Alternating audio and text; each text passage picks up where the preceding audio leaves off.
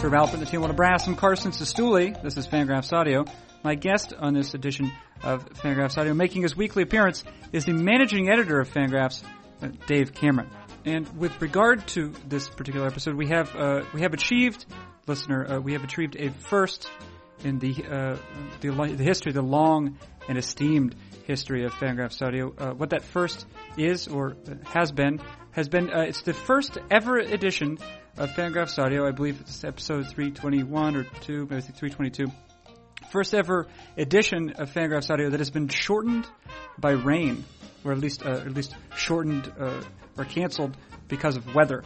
In fact, when I began recording this episode with Dave Cameron, there was quite a substantial thunderstorm in the greater Madison area. Of course, I live in Madison, Wisconsin. There was quite a thunderstorm in the greater Madison area. And this seemed, when lightning was striking, it seemed to be creating interference with my phone lines, or something about this, such that it was ruining my internet connection and thus severing my connection via Skype with Fangraphs managing editor Dave Cameron.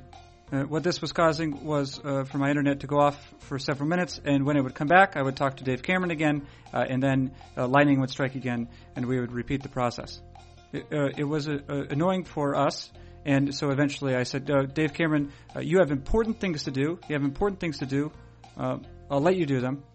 So what I've resolved to do for the sake of this episode of Fangraphs Audio is to leave all of the audio as it was, all the 4 or 5 parts or whatever it was, to signify, however, to represent those moments when lightning forced us to pause and reset, as it were. I have inserted a lightning sound effect from the internet. You can get these lightning sound effects from the internet. What I've done is to get a lightning sound effect from the internet, and I've put it there to represent the moments at which real lightning, severed our connection, forced us to stop, annoying, all that. So that's what this is. This is the first. I'm not even going to talk about the content. You'll get it. This is the first, though, rain-shortened episode of the podcast in Fangraphs Audio history. This is a first. You listener on the ground floor for this. That's what it is. It is. Let me say it again. It's Fangraphs Audio. Features Dave Cameron in a rain-shortened appearance, and it begins right now.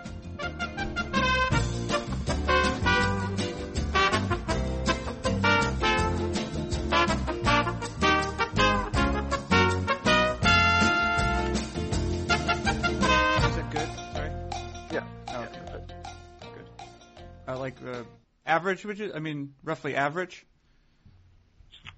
Sure. Like relative to your baseline, you'd say that you're doing about the same as usual? Yes. Is this like an extended level check? You're just going to keep asking me the same question over and over. Yeah, that's basically what it is. At least I'm not saying sibilance, which I believe is something that people say. So it looks like I am recording for real, and we can begin. You tweeted out, let's see. I think that this is after Chris Davis had hit 4 home runs in his first 4 games. Yes. I think that you tweeted something with regard to Chris Shelton, who had done something maybe in, I forget precisely what year, but I think it was when he was a Tiger, was it not?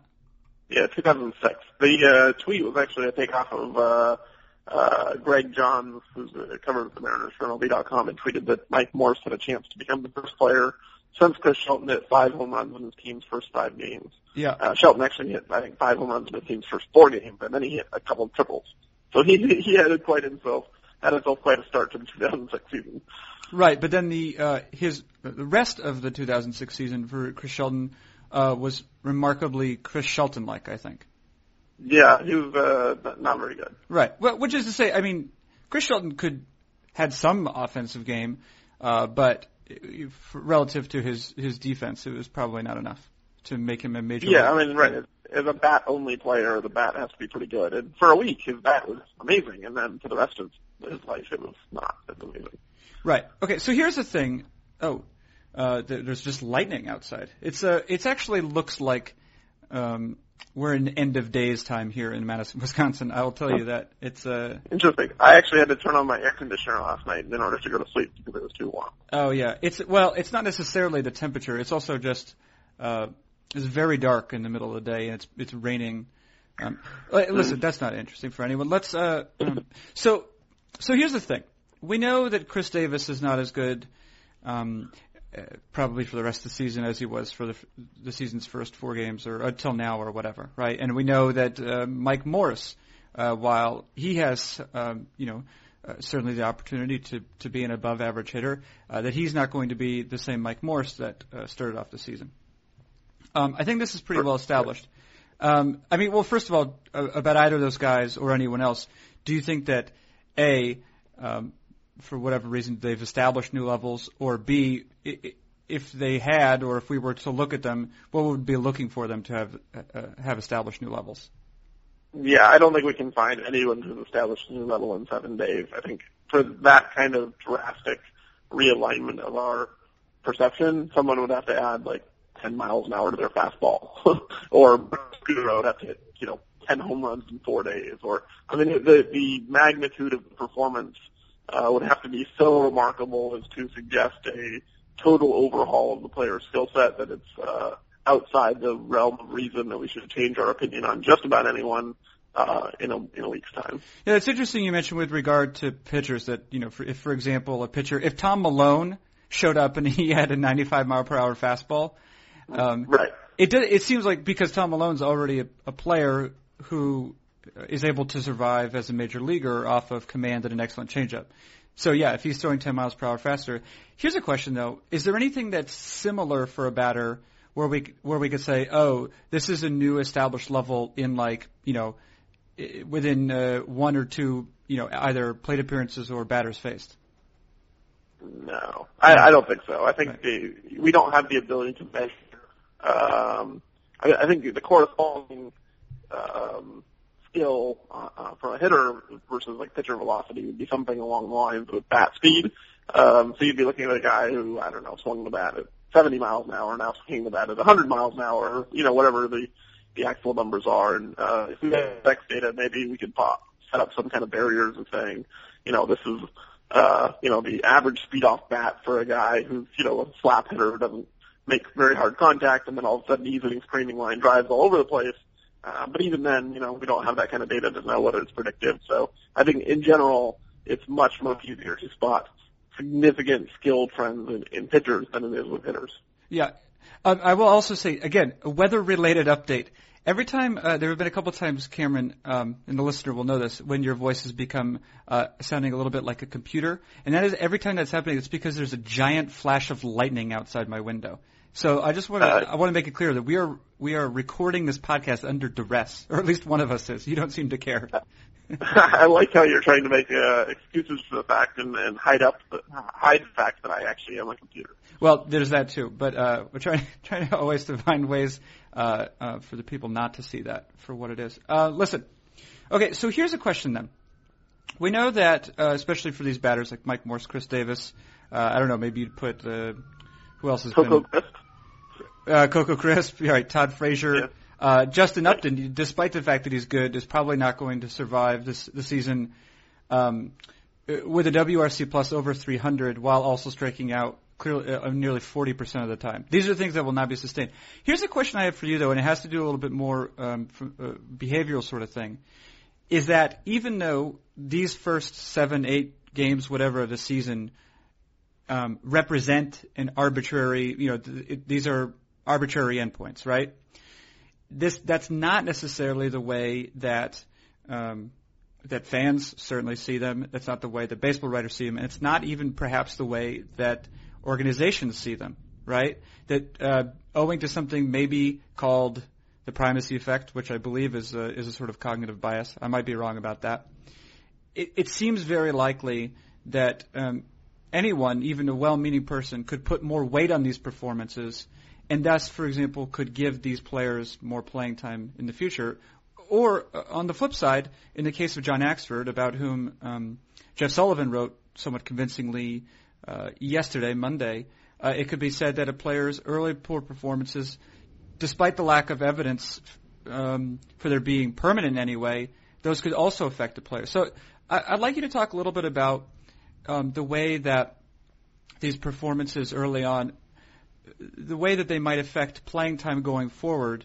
You can use any historical examples you need to. That would be quite interesting.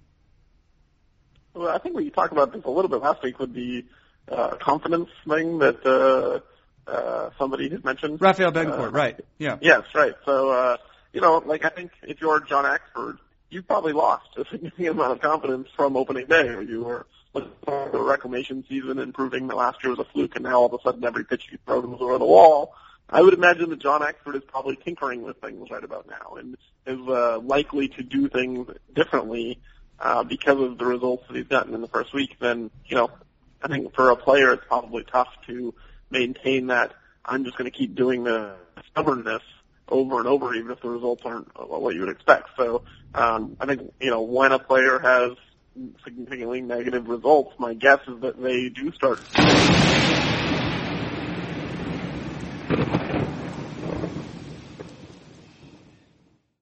Hey, so that happened. Did it house or what happened? I was just very close. Yeah, my internet connection did not appear to like it. Anyway, let's try and pick up where you left off. You say, I think you said, my guess is that, I think is the last words you said. I don't remember exactly what I was saying, but my guess is that I said something before the lightning strike that I don't remember, but I can harken back to your conversation with Brandon McCarthy, where he mentioned that, he threw a couple of cut fastballs, which he's been throwing almost exclusively for, the last couple of years.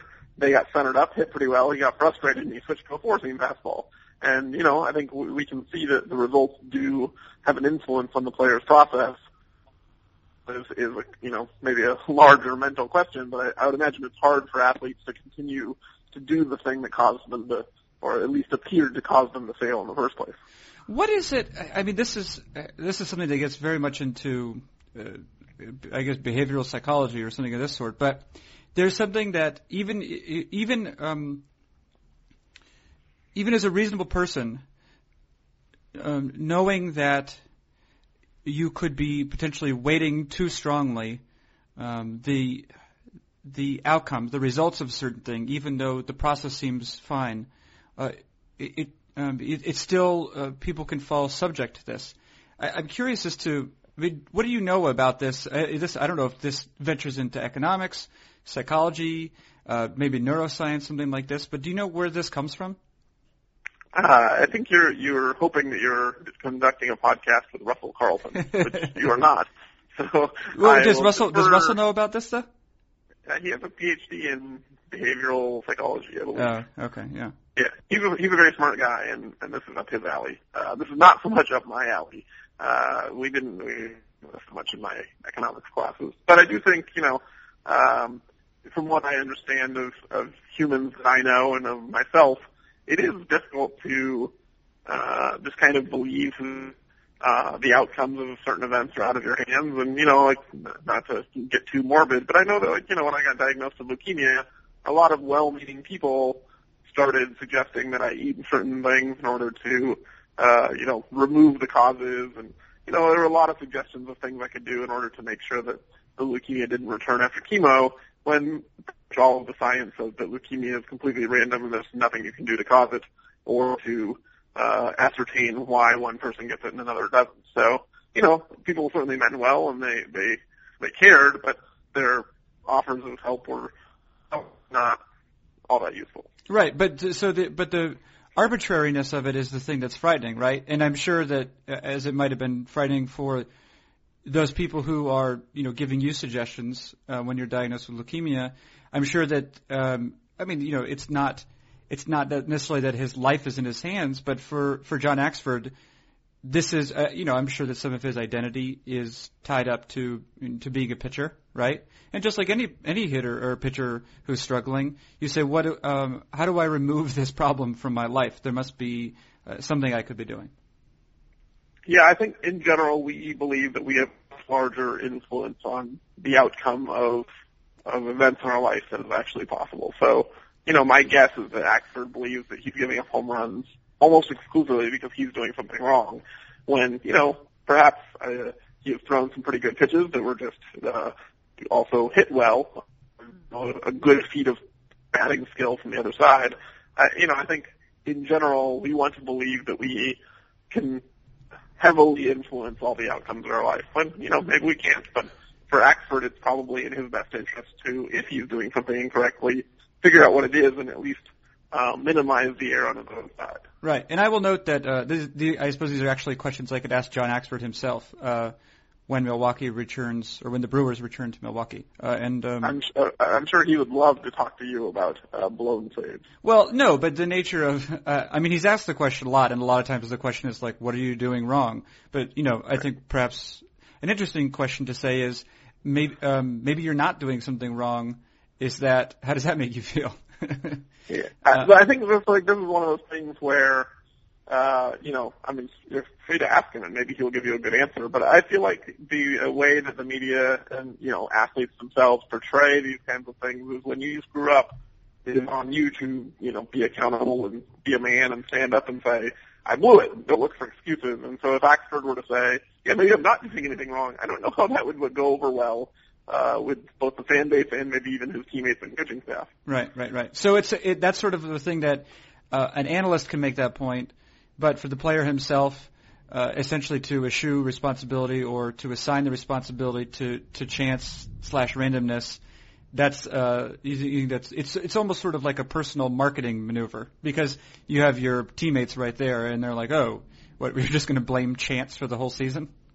Right. I think, I've heard some pitchers talk about essentially, dips theory and, the chance that goes into batted balls, finding holes. And they'll allude to it occasionally when they say it's a game of inches or sometimes the ball just finds holes or whatever.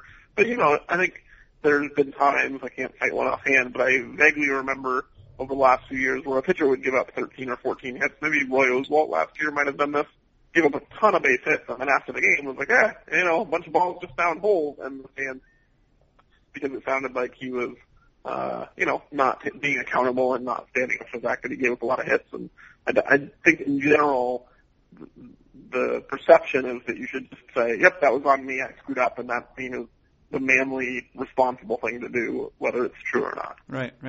Now, a sort of interesting case in light of what we're discussing here is that of Roy Halladay's first start, at least. Yeah, because Halladay's first start, he both allowed however many runs and looked poor all around, and yet I think he posted a single game, xFIP, like one of the best of the first week of baseball or something like that. Now, in light of his second start, which was, not as strong, even on a peripheral level, that I guess adds more data to this conversation. Oh, that was very close. We are under duress here, Dave Cameron. In any case, his first start, 9 strikeouts in versus 19 batters, which is like, that's like Craig Kimbrell-esque. And yet he...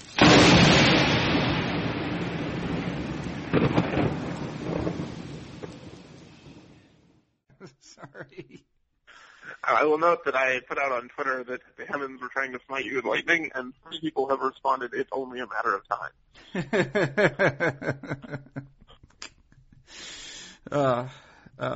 Good. All right, so listen, what I was saying, Cameron, was that Roy Halladay's first start is sort of an interesting case in terms of a weird combination of a pitcher doing something that would seem to help him prevent runs, but in the same hand also not preventing runs, and what this would cause in terms of, confirmation bias or whatever within the Phillies organization, within Roy Halladay's own self, etc.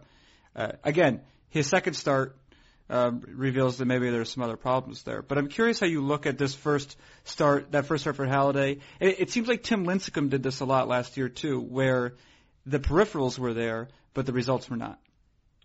Yeah, I think there's been some studies that have shown that there's actually problems with using FIP-like metrics on pitchers who are injured or we might think are injured. And it's kind of an interesting question, right, of whether because we generally know that the DIPS idea and the concept of batted ball responsibility works primarily for pitchers who have already been selected to be of major league quality. If you or I just took the mound, our FIP would be very high, or our BABIP would be very high, and it would be our fault because we were lobbing meatballs in there. So the spread of talent between pitchers selected to pitch at the major league level is small in this area.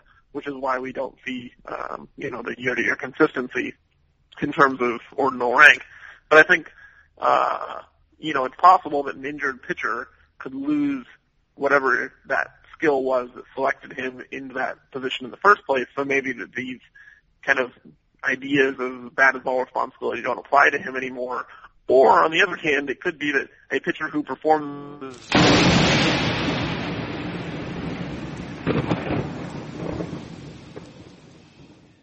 Hey, podcast officials have convened and they agree that the conditions are unsuitable to continue recording the podcast. Okay, we called it. This is the first weather-shortened podcast. This is episode 322, I believe. Wow. Yeah. That's a good streak. Yeah, it's pretty Maybe good. we should look into a retractable roof for you. Yeah, as long as if that roof protected me from the heavens, then I think that would do it. I think that is the point of roofs. Yeah, that's right. Anything to add before you're cut off again? I hope you live to do this again next week. That's literally the nicest thing you've ever said to me. Yeah, it will probably go down now. Okay, that has been Dave Cameron. I'm Carson Sestouli. This has been Fangraphs Audio. You still there? Yep. All right.